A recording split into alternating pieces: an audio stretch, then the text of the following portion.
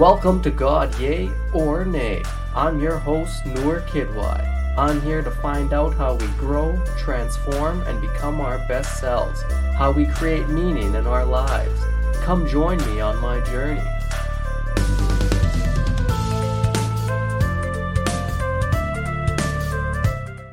Welcome to another episode of God Yay or Nay. This is your host, Noor Kidwai. Thanks for tuning in. My guest this week is Jeremy Dobsky. Jeremy is a comedian. He's also a huge fan of all things spirituality, so we have a great conversation. I hope you guys enjoy. Please check me out on Instagram at NoorKidY. Like and subscribe to the podcast. Give it a good rating. That always helps. And we're part of the Comedy Here Often podcast network on 604 Records, so check them out too. Let's get into this week's episode, everyone. My guest this week, Jeremy Dobsky. Welcome to another episode of God Yay or Nay. I'm here today with comedian Jeremy Dobsky. Jeremy, thanks for joining me, bro. Thanks for having me. Hey, man, I'm excited to have you. I remember like before the pandemic, me and you were talking at a show and we were talking about like Alan Watts and meditation and shit like that. Then we had a great combo and I wanted to get you on the podcast, but haven't since we met again at another comedy club, the Corner Comedy Club last week, and we kind of sparked this whole conversation up again. Eh? Yeah, I guess it's been, since lockdown. I haven't seen you in years. Yeah, it's been a while. So it was such a fun conversation. I don't know, like maybe give my audience a little background of just who you are, like introduce yourself, and we can talk a little bit more after that. I mean, who is anybody, right? Well, we're gonna get right into the philosophical questions. Who am I? I don't know if I could even tell you. I'm a stand-up comedian,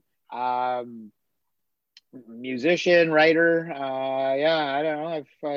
I've worn a lot of hats. This is a different hat than you usually see me in. Even I have a lot of hats. I got this one at a Scholastic Book Club, and I found it in my mom's house.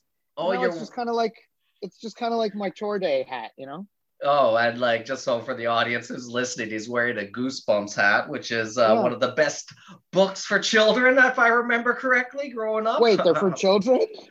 Oh, you're still fucking rocking Goosebumps? Nice. Imagine I'm still we're pointing at the page with my finger, and But man, I don't who am I? I mean, I'm just a guy. I'm just me. Okay, no, I get that, dude.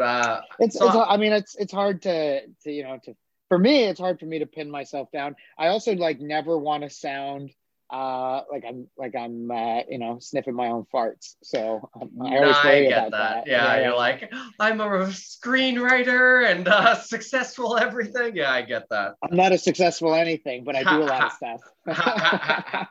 So, dude, the one thing is, every time we talk together, we always get into these kind of conversations about spirituality, mindfulness, and stuff like that. Maybe give have you always been interested in this, and where is that your interest kind of taken you? I mean, it's such a loaded question. I'll answer the best that I can. I was raised with fairly observant, and for sure traditionally Jewish. Okay. So it's always been somewhere in my life, in my history. And because Judaism is so old, there is tradition, there's culture with it. It's not just religion. So it's funny because I've you name a level of spirituality and I've basically at the very least touched it, Okay. From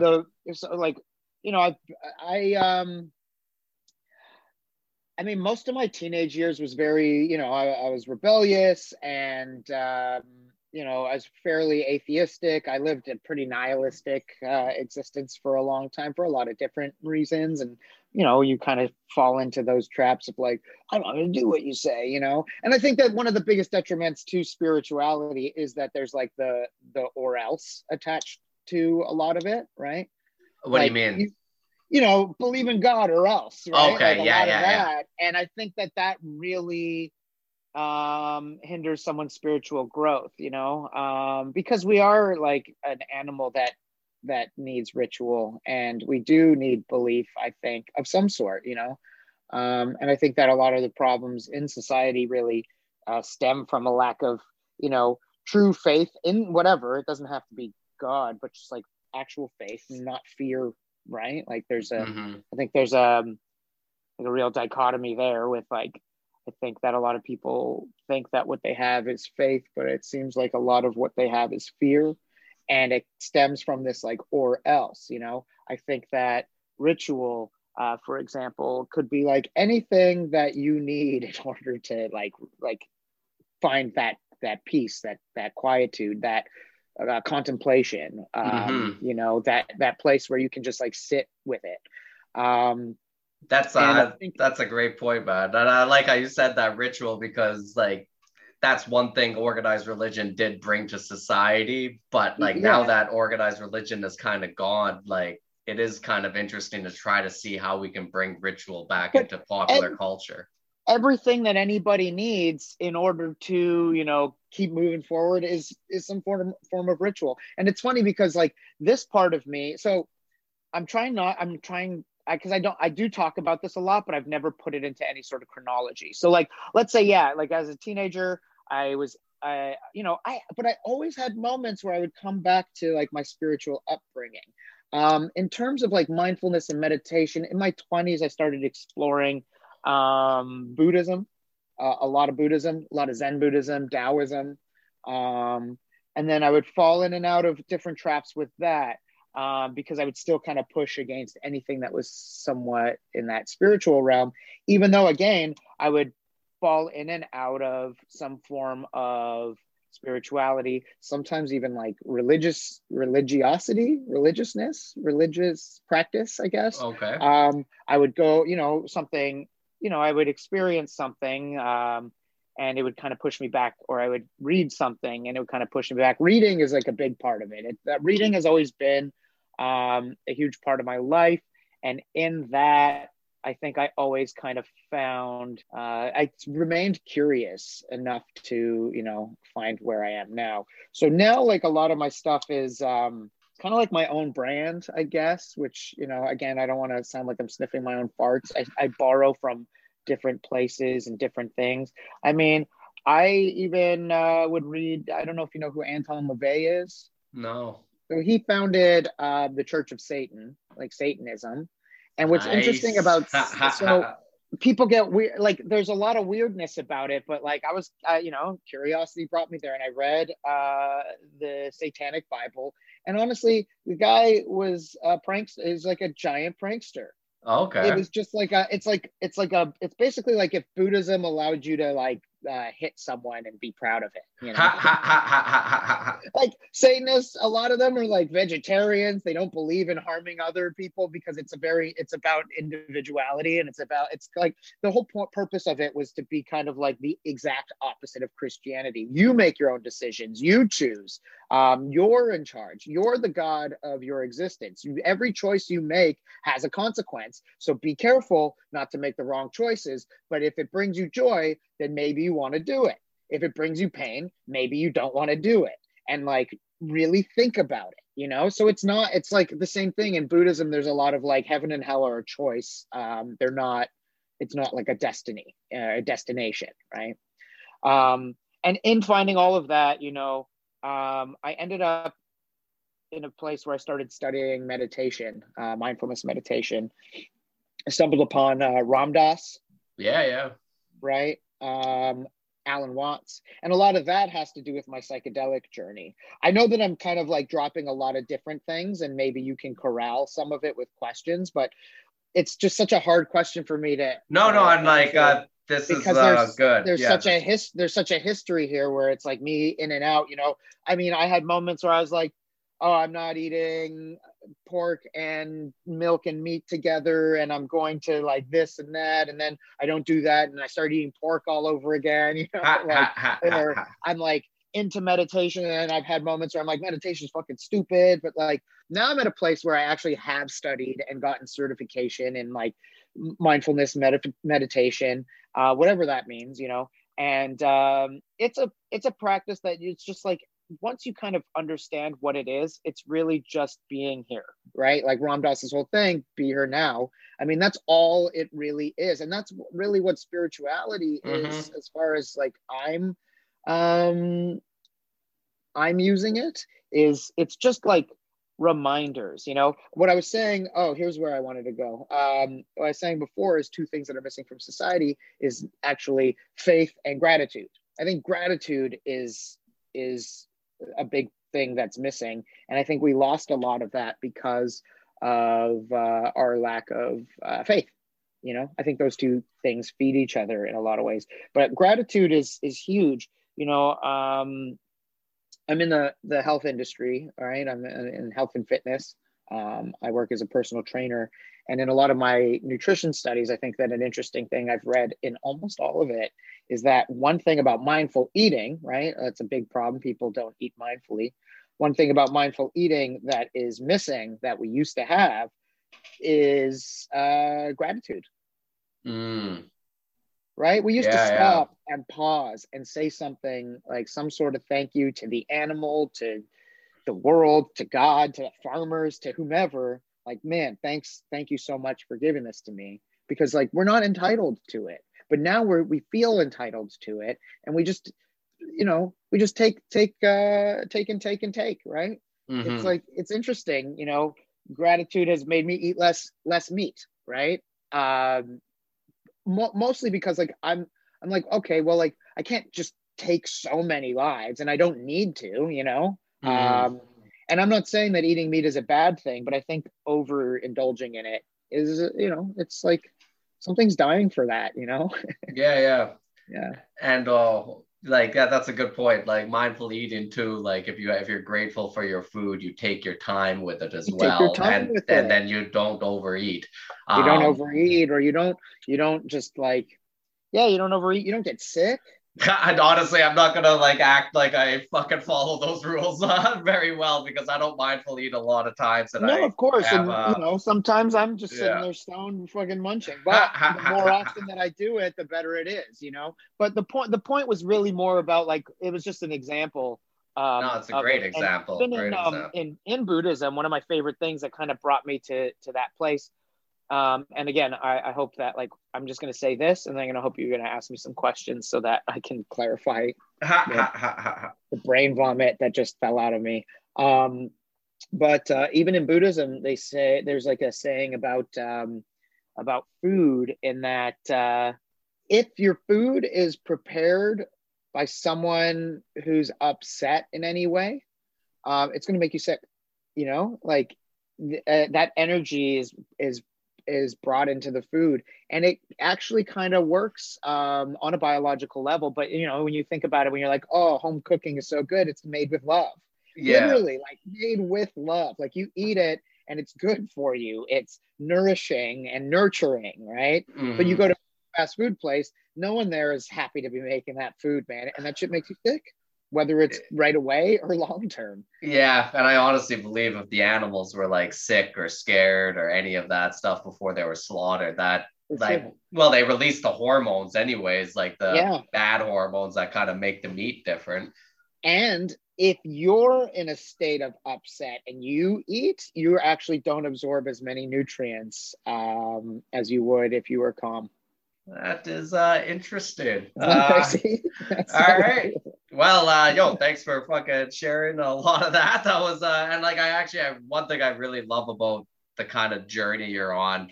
It like you said, curiosity is kind of leading the way, and I love that, because that's kind of like any kind of journey of spiritual growth that has curiosity. It has going to different types of modalities or whatever, different types of practices, and trying different things out and seeing what kind of jibes and fit with you. But like you said, like you said, it all kind of comes down to the same thing. You're trying to come back to the present moment. You're kind of trying to be here and be able to, and like that's why you have to kind of keep going all over the places, because like you have to find a way to separate like what you really are from yourself.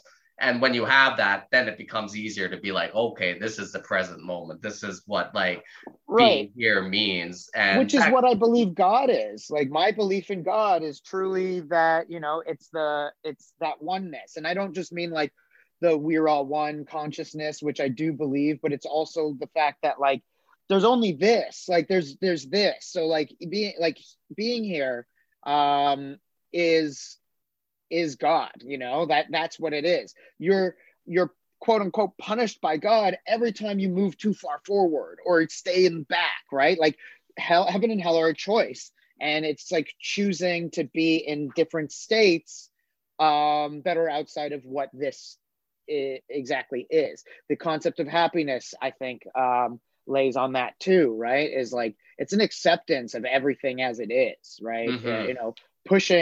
Pushing against one part of reality while trying to appreciate the other is I don't know, some form of I guess you would call it like suffering or discontent at the very least, Mm-hmm. because to pretend that the world isn't the way it is just for like a moment of quote unquote, I wouldn't even call it happiness, but like pleasure, right? Like pushing away pleasure, pretending that pain doesn't exist isn't really true pleasure, I guess I No, would. then no, 100%, because you're not being there and like witnessing or being with the pleasure, You're because actually yeah, focusing on the suffering. yeah, and you're trying to push it You're away. like, That's oh, what like the that's focus, whether yes or no, is always going to be what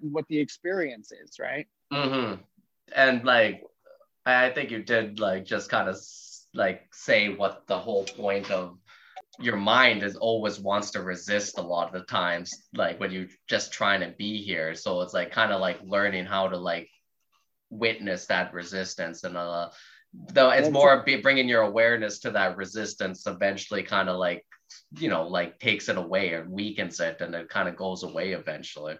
right. Well, it's like Alan Watts always says, I think it's Alan Watts. It might have been, I think it's Alan Watts, where thinking has no place in meditation, or no, not, what is it? Thinking has no place in Zen, I think is what it is. Mm-hmm. It's like, thinking thinking is what makes, what makes things interesting, but thinking is what gets us into a lot of trouble. And in fact, I mean, having done so many psychedelics, a lot of these processes, I think I fucked up that paraphrase, but anyway, it's like if you look at everything around us, it's all just like we're like trapped by thought. Like our buildings, our systems, our structures, all of this, like it's all thought put Mm-hmm. into action. But then we're trapped, we're like surrounded by thought and thinking, and that's where like we lose that mindfulness, that being in the moment, being here, being present. It's like we're in this system that forces constant thinking, and that's why the first lockdown was so great, because it was like we just finally had time to just stop fucking thinking all the time. Like I processed everything, and I remember there were just moments where it was like, no, like I've done it. Like it's gone now, like I dissolved because I had the time to process all that shit, you know? Like the brain is an organ, and sure, it has like the fluids in it, the chemical fluids in it, but I think of like thought now as like just the organ's function. And it's like it's like you don't get caught up in your heart pumping blood, but we get so caught up in our brain pumping out thought.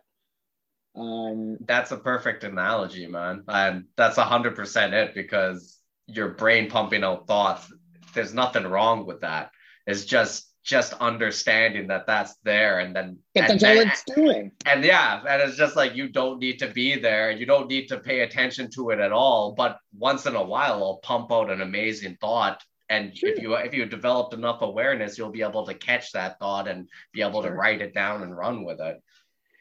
but running with all of them all at once is like a whole Ha, other ha, ha, thing. And ha. I'm like, I'm a highly anxious person. Like I'm in no way any sort of just like, Zen monk, but like I, I have like even today I was noting certain things about myself. I'm like, I don't do that anymore. It's like it's nice to shed those parts of yourself where you just, feel more at ease and more at peace and just more present for things. And I find that like uh, doing this exploration and some of it inadvertently, and I think that like we're all on the same path in that regard. Like, it's just some people find it easier, and then some people have to come back and do it again. You Ha, know, ha, ha, but ha. and most of us, we're probably all going to have to basically do that. But I wanted to ask you though, dude, a little bit yeah, about why you please were interrupt me. no, I was wanting to ask you about like you were talking about coming back into Judaism now. Like I was wondering like what in this stage of your spirituality like attracted you to kind of come back into Judaism. It's really interesting. So I wish I wrote this down. Let me try to formulate it. So there are a bunch of different things there. A huge part of it, first of all, is that so I come from, basically three of my four grandparents, all survivors of World War II, two specifically the Holocaust, like the concentration camps. Mm-hmm. One escaped Russia at a young age, but all of that to be said is like I don't know much about my family history before them, Mm-hmm. right? Like I don't have pictures. I don't have a lot of the stories. I don't have the cousins and aunts and uncles from that. Like we have repopulated, but I don't have that. And Mm-hmm. in that, I think that's why I've always kind of remained somewhat tethered to that belief system, is because it is my culture, like it is my connection to my family. It's funny, like I'll read parts of the like I've read parts of the Old Testament, or I hear the stories again, and I'm like, hey, that's like my uncle or some shit, Ha, like, ha, ha, ha, but ha, that exploration, and I've read as much of like my people's history as I can. Like I've all of it, I've read a lot about it. So I've always been sort of tethered to it in that regard. Now, one thing that kind of coincides with like one thing that let's say I've seen from a lot of theological or spiritual texts, and that includes Anton LaVey, who I mentioned earlier, who again like just kind of a fun read, but he talks about how it's and a lot of other spiritual leaders around us talks about this too. I think I think I've even heard something from the Dalai Lama about it, but it's like you need a spiritual language too, right? And it's best to use a language that you were kind of raised in regards to your belief system. So if it's English, then it's English, but like Hebrew is part of that too. And I know how to say grace. I know certain things because of that language. And I decided that like because I was studying a lot of like Buddhism and Hinduism and like that history too, right before the pandemic. And then when I had time to just kind of really explore things deeply, and I was studying the meditation at the time too, and the body sciences that I got into, is all connected to this. Like, it's like it's learning about like how the mechanics of the universe work.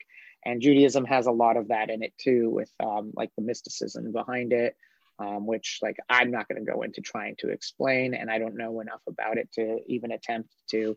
But there's a lot of numerology and all of that involved.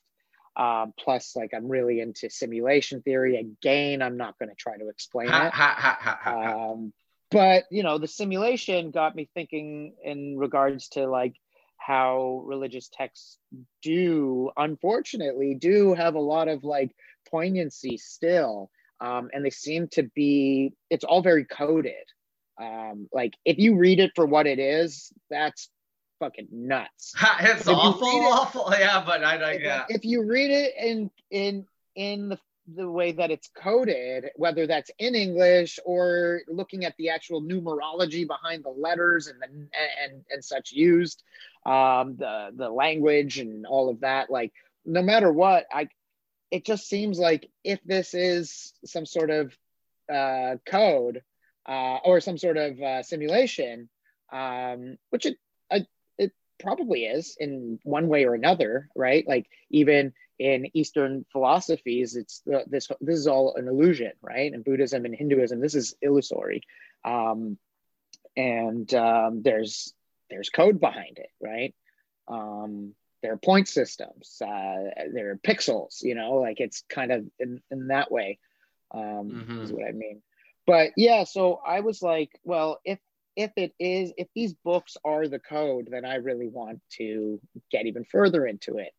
And in studying it, I sort of started looking at Judaism through this Buddhist perspective, because I had kind of fallen out of it for a while, but I started reconnecting with it.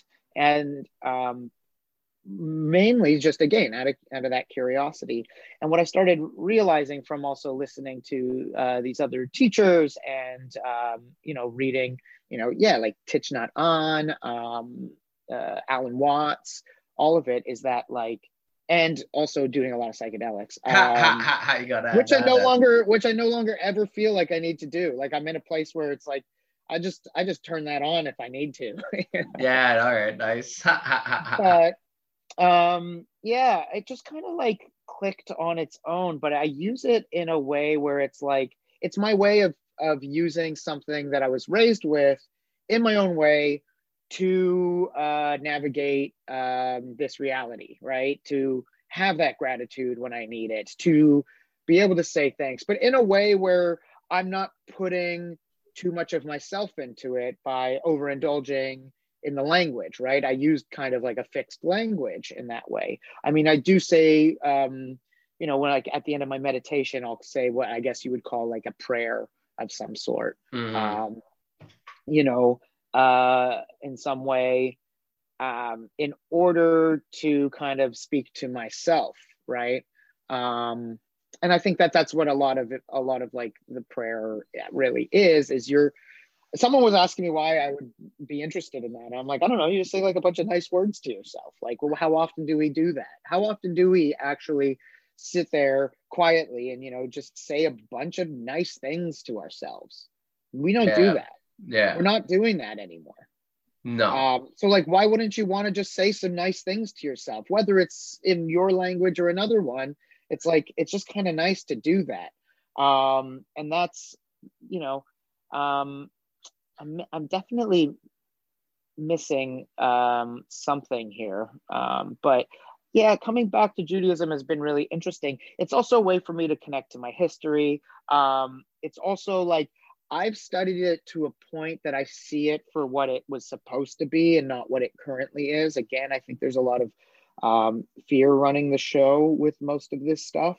And I think that fear is the opposite of all of it. I think that fear is the opposite of love. And a lot of it is based in like love, and love as a concept of like, it's like an energy more than it's like. No, I get what you're saying, like in a more spiritual energy and more being in the moment energy, while fear is more of a openness, and fear is closeness. And I think that any time that a decision is made in fear and not in love is a mistake. Like that's how I run the show now. Like that's how I run my life now, is like, what is in charge in this thought process? Is it fear? Then don't take action. Is it love? Okay, then maybe it's the right thing to do.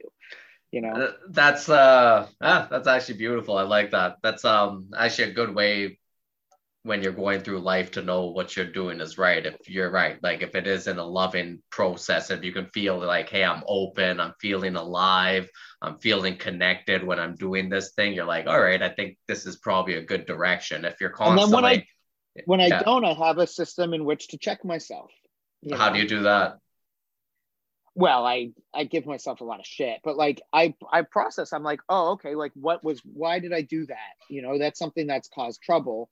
And I look at it, right? Sometimes you make a decision out of love and it causes you trouble, but only because I also believe that like love is because it's openness, it's being in the moment, it's honest. Love is Mm, honest, and honesty is a challenge. And that's not being rude or unkind, right? I think honesty is the kindest thing you can do. I think God is just truth, right? And the truth is what is actually happening. And so I try to always speak or act from that place. And when I don't, and it happens yeah, it happens a lot. It a happens a lot, lot. and Yeah, but yeah. when I don't, I I have to face the truth. I have to face God. I have to go, okay, why did I do that? And then I have to check that behavior. And it's actually gotten me to a place now that I try not to criticize unless that piece is no longer in me. Like if I'm criticizing, it means that it's something that I've worked on. You know, if I'm like, oh, I don't like this, it's because like if I'm openly able to have like willing to have the discourse, it means that I've likely checked that behavior in myself. And if I do, like my biggest fear, the thing I think that I hate the most is hypocrisy. Okay. I hate it. I hate hypocrisy and dishonesty. I just like those things. Like I want to avoid being any of that as much as possible. And we all do things we're like that. But anytime I find that in myself, I'm like, that's where my work is. Like that's the work that I have to do next, you know? Okay. That's I like that. That's actually a great way to like check yourself constantly. I really like that. But I just want to mention now that I've kind of reconfigured, like I said, I wish I wrote some of this down so it wouldn't be so all over the place. I hope I'm not just like babbling. Because sometimes this stuff just sounds like crazy babbling. You I think the people in my audience are people who understand a lot of these topics we're talking about. And they also crazy babble all the time. Like I love these conversations because it's two people being able to be like, yeah, and then like, what if it is a simulation? You know? Well, like, Um, yeah, that's isn't that how like I'm pretty sure the Dalai Lama said like the truth is always paradoxical,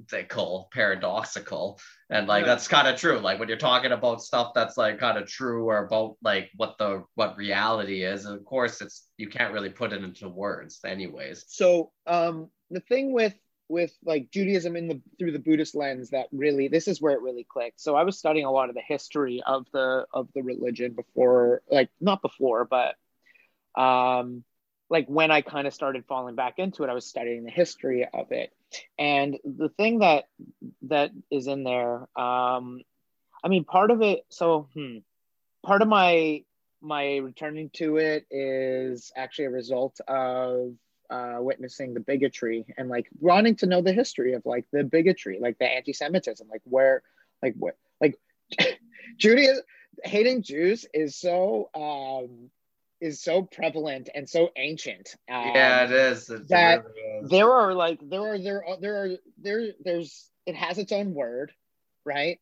There's even a word for like pillaging a Jewish town, you know, like the Oh word dear. pogrom is specifically stems from like doing that, you know, like it's crazy. But going through all of that, it made me wonder like where does that come from, you know? And a lot of it comes from that uh, Jews are not allowed to perform any sort of idolatry. It's like the number one like sin, right?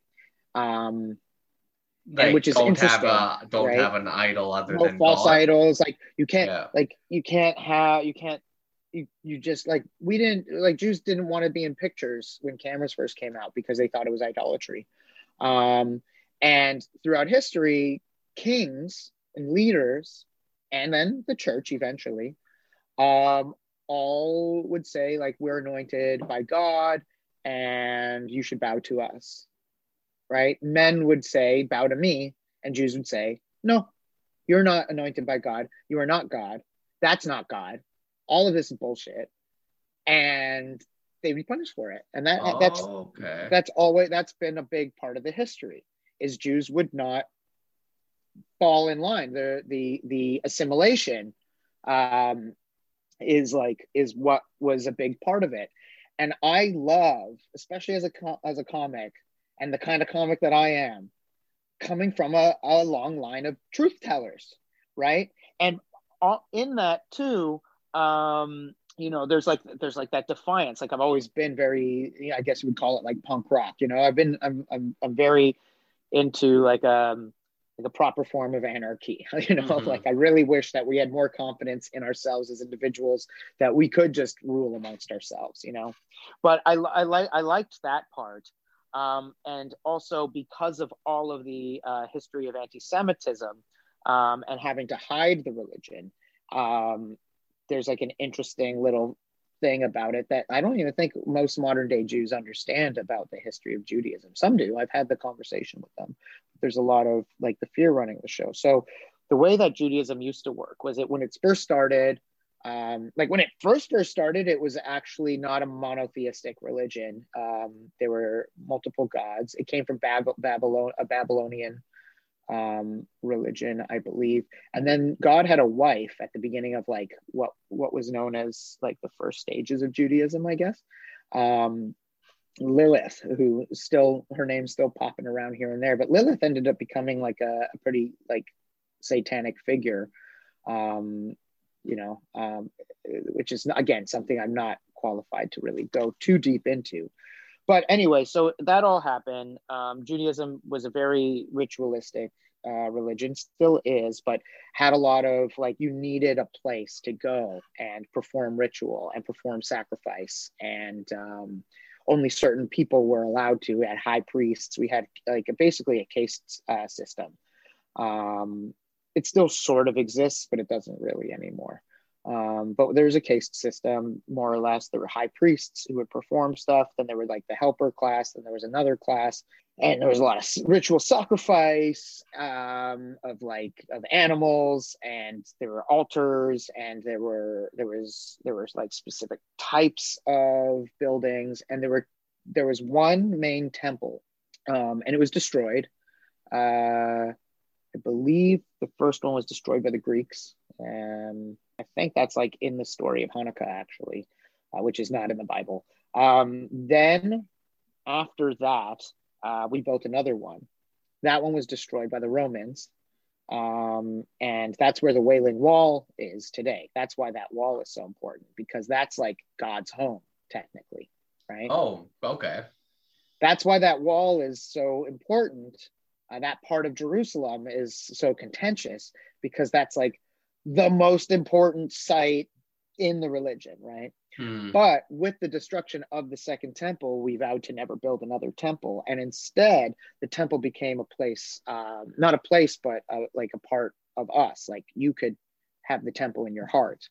And Judaism became similar to Buddhism, where it was just kind of like, although closed practice, it was a practice where you could kind of do your own thing, but follow the rituals the best you can. However, with the diaspora, right, the Jews having to spread out around the world by constantly being chased out of their homes and out of places and spreading to different parts of,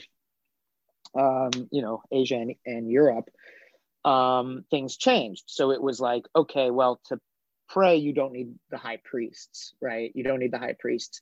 We created rabbis, but rabbis aren't, they're just philosophers, or they're supposed to be. So they're just philosophers who make sure that rituals are followed properly, that if you have questions about any of the thing, like they're the guy to go to, but you don't need them. You can just have a group of Jewish people or pray by yourself for most things. There are some prayers that need to be said with 10 people or more, but overall you could do it anywhere. And it was a big part of like being able to hide but still practice, but also like not needing a place of practice. Because every time we would try to build one, it would just get destroyed and all that. Anyway, it became a belief system that was open to not just interpretation, but change. So it would grow with time. It would grow with discourse. The book would stay the same, but other books were being written constantly. Every rabbi, famous rabbi, was just a philosopher who had a different take, and arguing is a big part of Judaism. Like literally, like arguing is a big part of it. Being like, no, it says this because it means this. No, it actually means this when they say that, and it's like that's a big part of it. Discourse. Mm. World War II comes along much later. And also what's interesting is Jews had to print their own books. So the reason that Judaism remained a religion, even though it was spread out and pushed around the globe, is because there was communication amongst every single group, because we would write like newsletters and stuff. Which is kind of fun. So like we would update about this community here and this community there. It's always been part of the religion and the culture. Anyway, World War II happens, and it ends. And when it ended, that's when fear took over, and fear created the dogmatic form of Judaism that is current orthodoxy.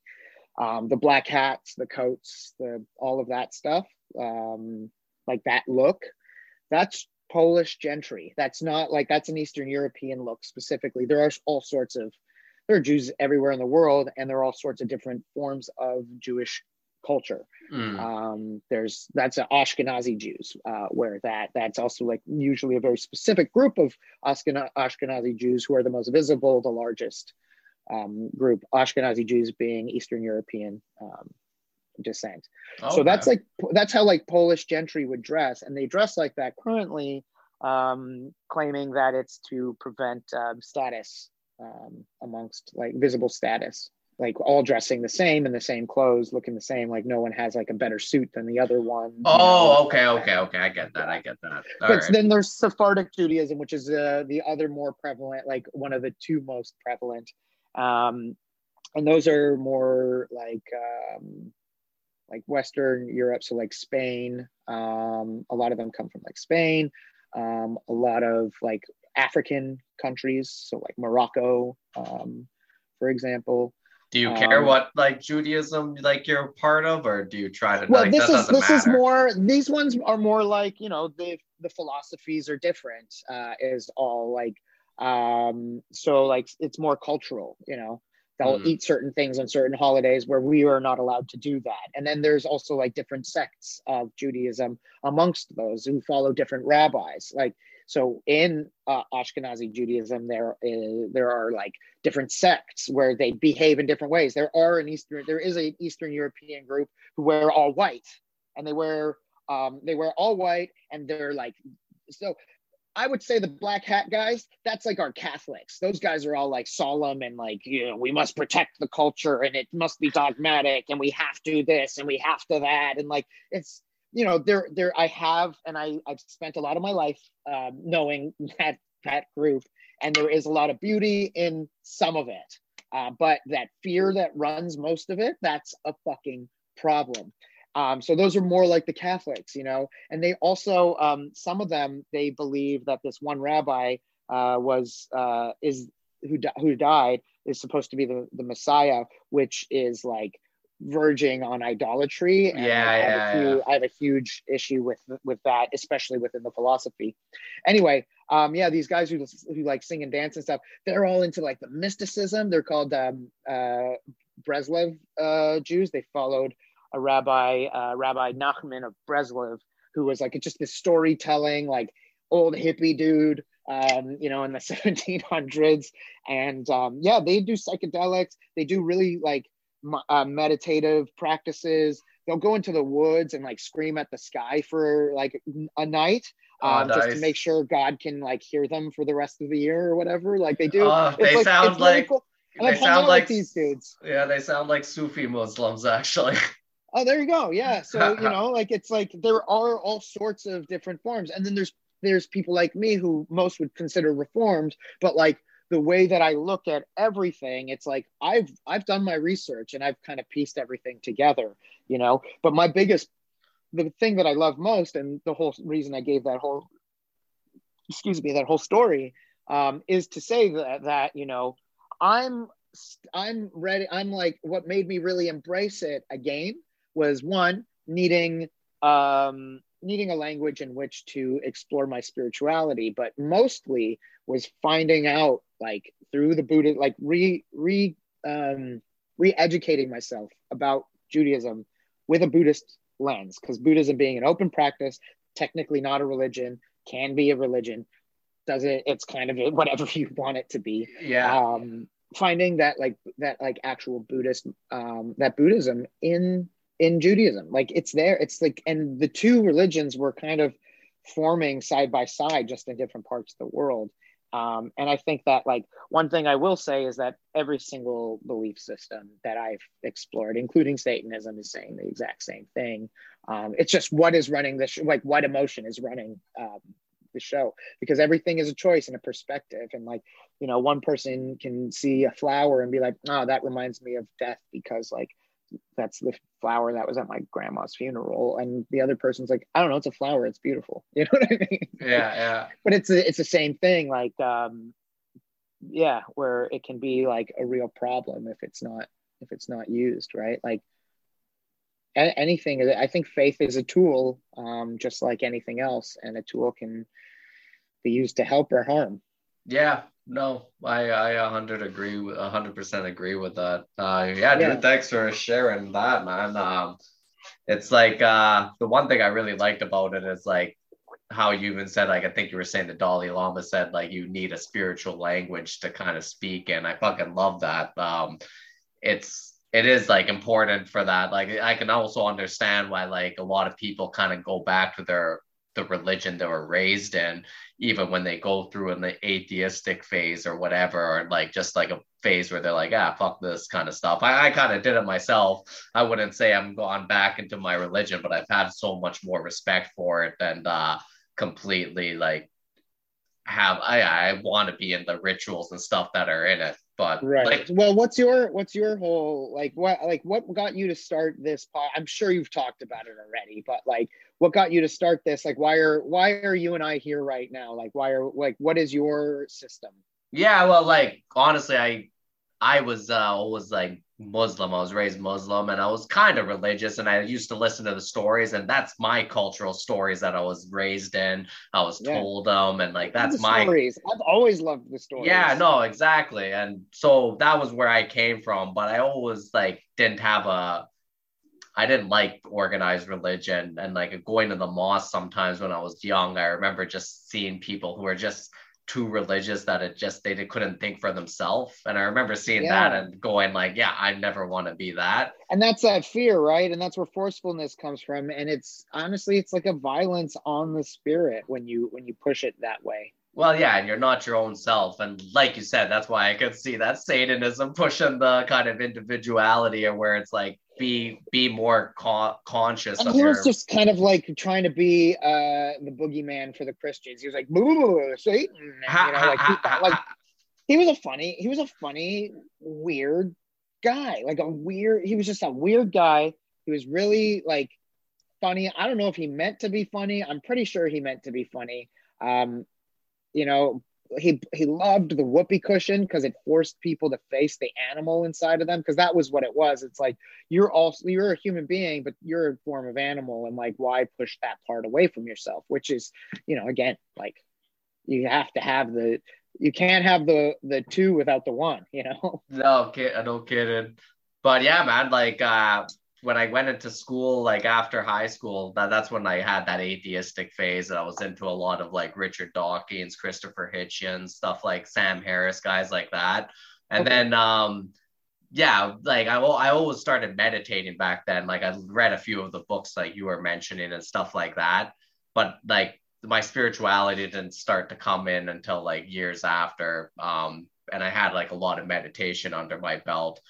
But then I started doing like psychedelics and mushrooms definitely kind of made me a little bit more spiritual. But when I hit fucking ayahuasca, that's when I was like, holy shit, like Okay. there's Okay. something like more deep here. And Yeah, when I then took DMT, it was a similar thing that kind of set me in motion, but it wasn't it. Yeah, it still wasn't it. And in fact, I was doing It's funny you say that, because I was doing mushrooms in high school, and I felt a lot of the We Are One stuff, but I always pushed it down. I always like just swallowed that.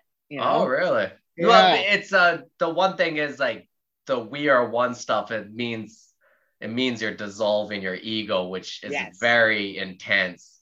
It can be a very loving thing that you ease into, but it can also be a very intense thing where you're like, where the fuck's my body? Where's my mind? Like, why can't I? Yeah. Yeah, like, where's I everything? had Like, I had ego death from so I've done a lot of acid in one sitting, and I had an ego death um with one tab, New Year's 2012. Remember the Mayan calendar stuff? And I went oh through yeah, this yeah.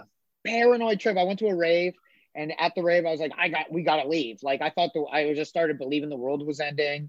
And like I had like evidence, but it was really like a hallucination. I forgot that I was on drugs, and I had an ego death moment.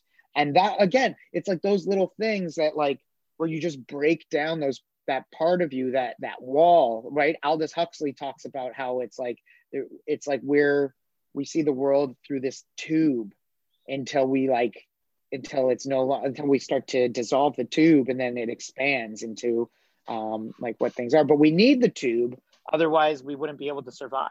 And yeah, that's a good point. We need the tube, and the tube is like it's a comfortable tube because like it keeps you sane. Because like when you get rid of that tube really quickly, it's fucking can be bad. But Too like much. when you slowly dissolve and kind of settle into that tube, that's when it's beautiful, and you can feel those expansive feelings and openness, Right. and just be like, Right. oh my god. And those kind of moments, especially when they're like coupled with me with ayahuasca, was first coupled with gratefulness myself, and that's how Right. when you were saying like bringing back gratefulness to culture is such a huge thing. I agree completely, and I always struggle with that myself. Not struggle, but like you always have to kind of have practices to bring you back to that. So sometimes I lose that gratefulness, and that's when I see a lot of my attitudes start changing and become more bitter and stuff, because you have to bring that gratefulness back. But honestly, those are kind of the ways I came into just like loving these subjects. And eventually I was just like, I need to start a podcast because this is just shit I talk about all the time and listen to all the time and all of that Yeah. stuff. Yeah, no, I'm grateful for it, man. It's great. It's awesome because, yeah, like I have a lot of the conversations. I don't have a lot of space in which, like, as you saw, like I was like, I wish I wrote this down because the conversation can go on for hours, and it's so easy to just get the point across. But when you have a limited amount of time, it's almost like shit. I never wrote this essay. Uh, No, and like I I read the get it. book, but I never wrote the essay. Yeah. It was funny, man. Yeah, I had ego death. Man, there's a lot that I want to tell you about. I had another ego death experience last year. Uh, Maybe it was the end of 2020. I think it was the end of 2020, and I ate some mushrooms, and I had just gotten my dog, and we were hanging out, and I was like, it was just like I couldn't tell you what it was. It was very painful, and I also had entity contact. It was a very painful ego death. Like it hurt. It felt like my heart was being just torn open, Yeah, yeah. and there was a lot. I mean, I was going through quite a situation, and I just like I guess I needed it, and it just like tore my heart open. I just was like splayed out on my bed, and I had some entity contact, which made me it related to some of the spirituality stuff too. In that, like, I think I was seeing like Hindu gods. It Oh was like that's wow. what I thought it was, and it was like a very colorful backdrop. And then I was amongst them, but like comfortably amongst them, not the kind of entity contact where they're like, "What are you doing here?" It was like, "Oh, like we're all this." Like it almost felt like I was witnessing behind all of our avatars, like these avatars that we are almost like Hmm. if I'm like a character and you're a character in this reality, and then like behind it are all these gods, these personalities, these god personalities. That's like what I witnessed.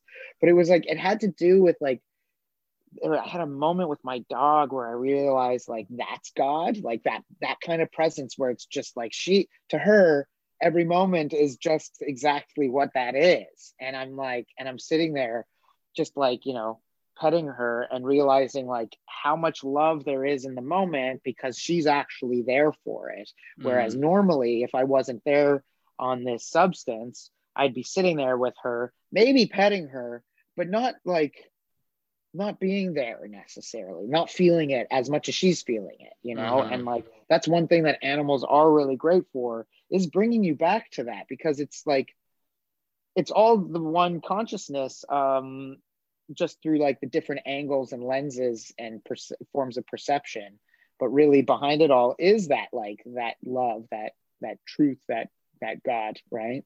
Yeah, and that's why, like you were saying at the beginning, like ritual is so important. The whole point of ritual is to bring back to that moment constantly. So you have a habit formed where it almost happens so easily that you come back to that moment Yeah. just because you Sitting do it down all the. for your coffee in the morning, Yeah, that's like a ritual. Like, you know. yeah, and I don't know if you ever, Carl Sagan, his daughter Sasha Sagan wrote a Okay. great book.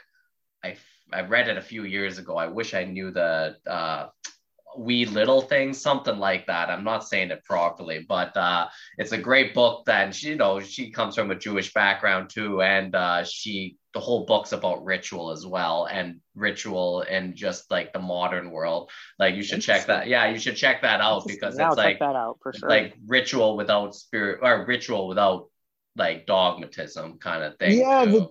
the dogmatism is the problem. All of that. It's like that's that fear. That's that or else. The or else is the problem, man.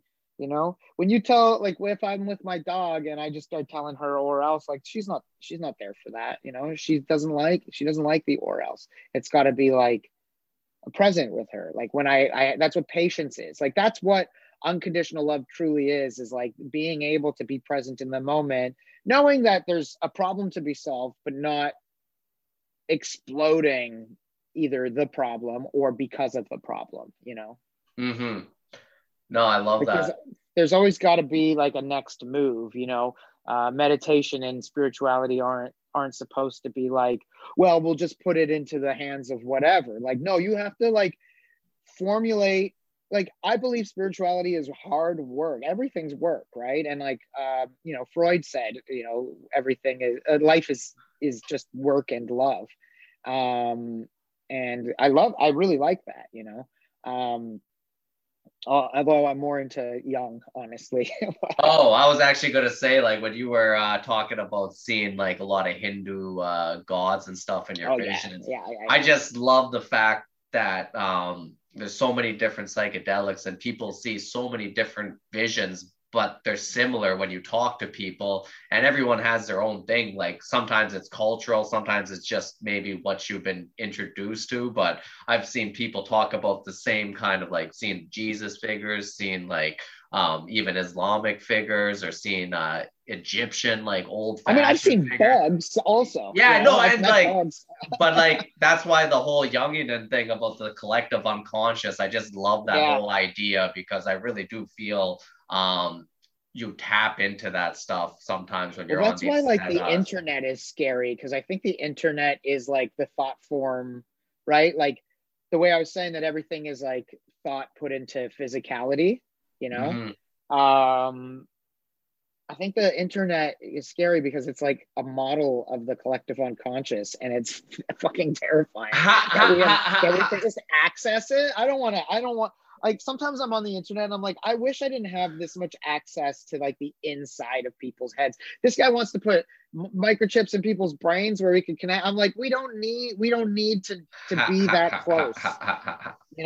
We Uh, already have access, but we don't need immediate constant inundation access, you ha, know. ha, ha, ha. Um, but yeah, I like I think what's really fun too is so I've done so many psychedelics, and like I said, I don't really find the need to do them. Often when I do them now, I just kind of feel like I want to go home. I'm like, I like being just here, you know. Yeah, yeah, yeah. I've had trips where I'm like, I don't panic, but I'm sitting there like, I'd like to go home now, you know. No, I get that. But I get that. it always happen. It's happened a few times in my life where I've had to put stuff down and then come back to it. Also, like, I'm a recovering addict, so I have to like avoid using substances to problem solve, Mm. which is nice. It's actually nice because then I get to enjoy a trip when I'm just doing it to trip, right? Just doing it because I'm doing it rather than like Yeah. meditating because I'm angry or whatever, you know? Like, do breath work when you're angry, but like maybe meditate because you want to just because you sit down and it's quiet, you know? Yeah, Uh, because you dig it. That's what Alan Watts always said. The only yeah. reason to meditate is because you dig it. Yeah, Ramdas said, eventually you have no choice but to meditate because when you're older, you realize there's nothing else to do but sit down and shut up. Ha ha ha ha ha ha ha ha.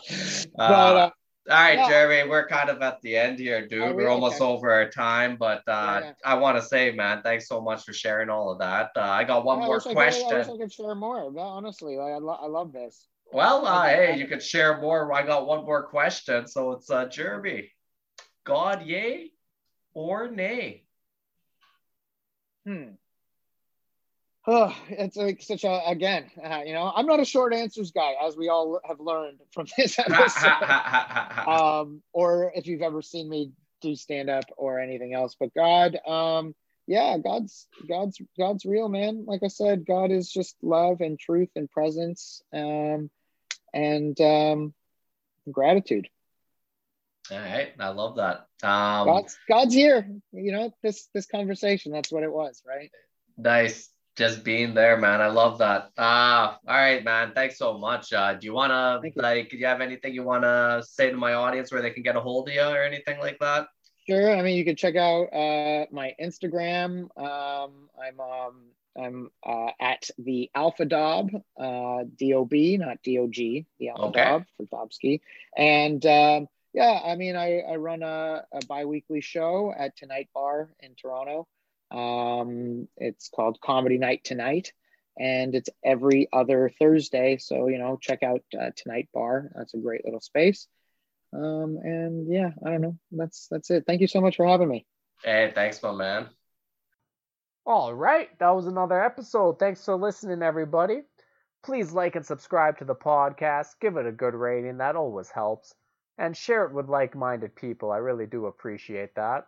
You can check me out at NewerKidY on Instagram or check out my website, newerkidY.com. You can see my comedy, you can see my comedy dates that are coming up, and all that other information. We're part of the Comedy Here Often podcast network on 604 Records. But I'll see you next time on another episode of God, Yay or Nay.